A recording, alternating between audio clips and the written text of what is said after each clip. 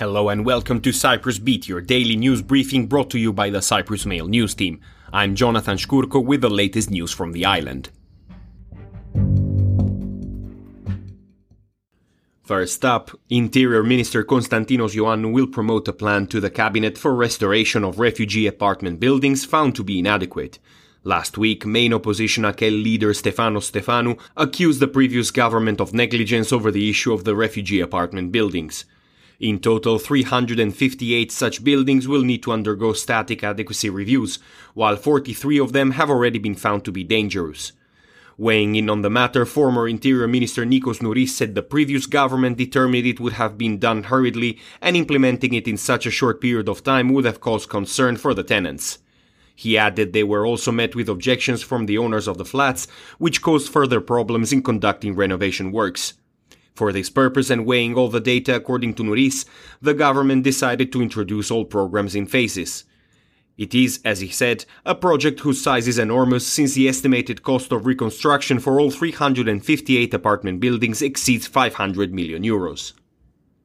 Moving on, Cyprus signed an agreement to cooperate with the New Jersey National Guard, Defense Minister Michalis Giorgallas said, adding that a delegation of the US group will be visiting Cyprus later this week. The delegation will arrive on March 30th, Giorgallas said, and the Cypriot delegation will visit the New Jersey National Guard at a later date. In the context of this cooperation, Cyprus will draw experiences, know-how, and even information regarding technologically upgraded weapon systems, he said. Giorgallas also noted that the 3+1 cooperation, Greece, Cyprus, Israel plus the US, was now a structured cooperation which is being implemented with constantly new objectives that are added beyond the exercises or trainings. Commenting on recent contacts in Greece, he said that he was satisfied by the content and climate of the talks. He added, Greece and Cyprus are coordinating, moving forward, and getting organized to face common threats. To this end, he said that it was agreed to create a joint body for consultation and coordination between the two countries on defense issues. In other news, the Cyprus Basketball Federation said all future matches will be cancelled upon further notice, following riot at a semi-final match between Anorthosis and Apollon. Fans at the basketball semi-finals fought with police officers on Sunday and set fire to a bus stop and offices following the match, the fire services reported.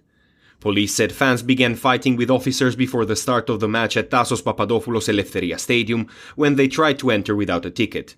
Police said that the fans threw rocks at them and, in an attempt to restore order, authorities used tear gas. Following the incidents outside, police said that the rioting continued inside during the match, where the fans of both clubs began to clash with officers. Police said that from tear gas and rioting outside the stadium, fires were set to an office causing severe damages and necessitating the intervention of 4 fire trucks. And finally, the government is weighing its option and future steps following Greece's support for Turkey taking the helm of the International Maritime Organization, spokesman Konstantinos Ioannou said. He said the improvement of the relations between Greece and Turkey, following the recent earthquake, is seen as a positive development, adding that the government was informed of Athens' decision to support the Turkish candidacy and also of Turkey's support for Greece's campaign for the position of a non-permanent member of the UN Security Council. The spokesman added that Cyprus is not bound by Greece's decision in any way and that they certainly cannot support Turkey's candidacy. Ioannou said the improvement of the Greco-Turkish relations is seen as a positive development for peace and security in the region within the framework of the international law, but also for the efforts to resume the Cyprus negotiations.